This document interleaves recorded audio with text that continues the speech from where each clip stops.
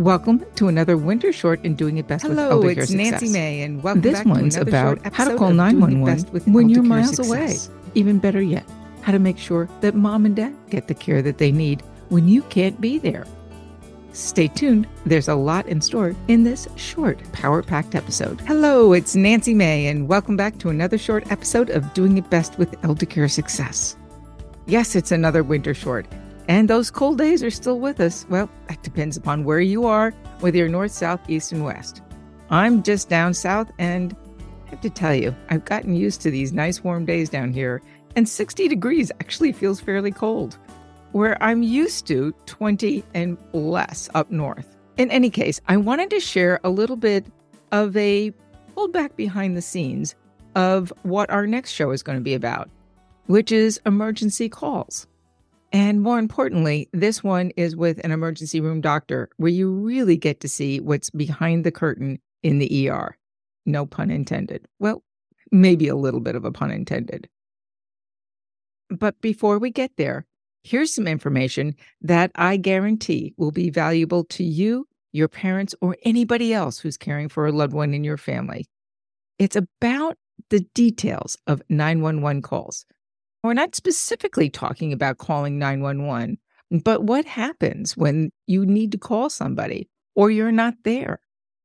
Now, most of you know that I dealt with my parents or cared for my parents from 1,200 miles away. So calling 911 on my phone was not going to be of help to them.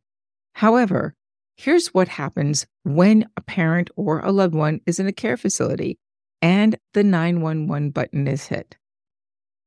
Or the care facility calls 911 to get those responders to take mom and dad to the emergency room. What you might not know is they're going to go there alone. Now, if you've got kids or have had children, that's a horrific feeling. Think about a child alone in the emergency room or going in the ambulance by themselves. Now, mom and dad will actually go in the ambulance by themselves. You can't do that with them, and that's okay. But what happens when they get there and there's nobody there to represent them? That's a huge problem, not only for them, but for you, and quite frankly, for the emergency room doctors.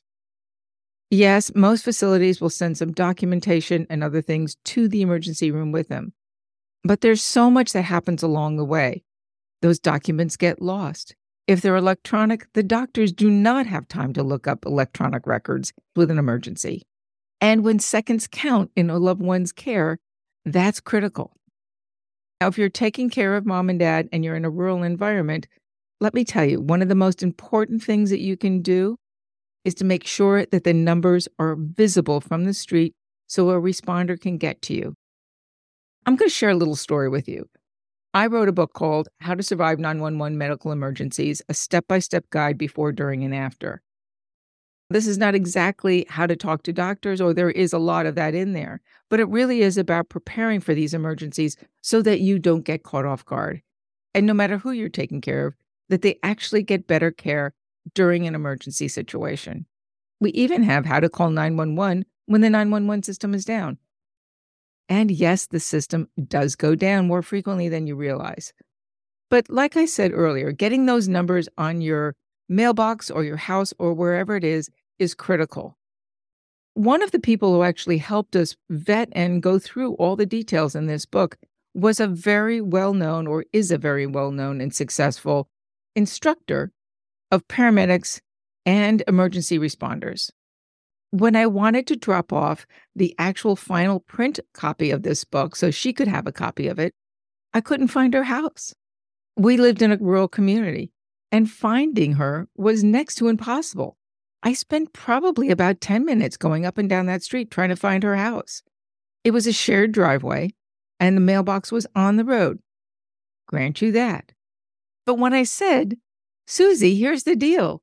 Why on earth do you not have numbers on your mailbox so somebody can find you? Her response was, don't worry, everybody knows who I am. Well, I do worry, and here's why. Because the turnover in 911 or dispatchers and others in the whole emergency system is a lot higher than you might think. And although you may live in a small community and people may know you, in an emergency, seconds count. And if they can't get to you, well, as my dad used to say, you're up a creek without a paddle. And that's being polite. He was always polite.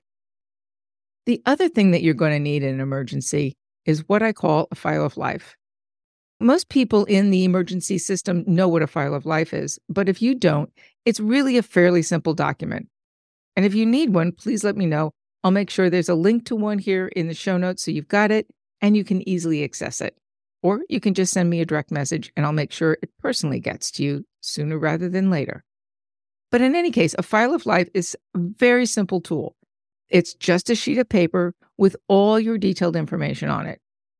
The one we have actually guides you through the process of what to do, how to do it, and the types of information a doctor is going to need in the emergency room.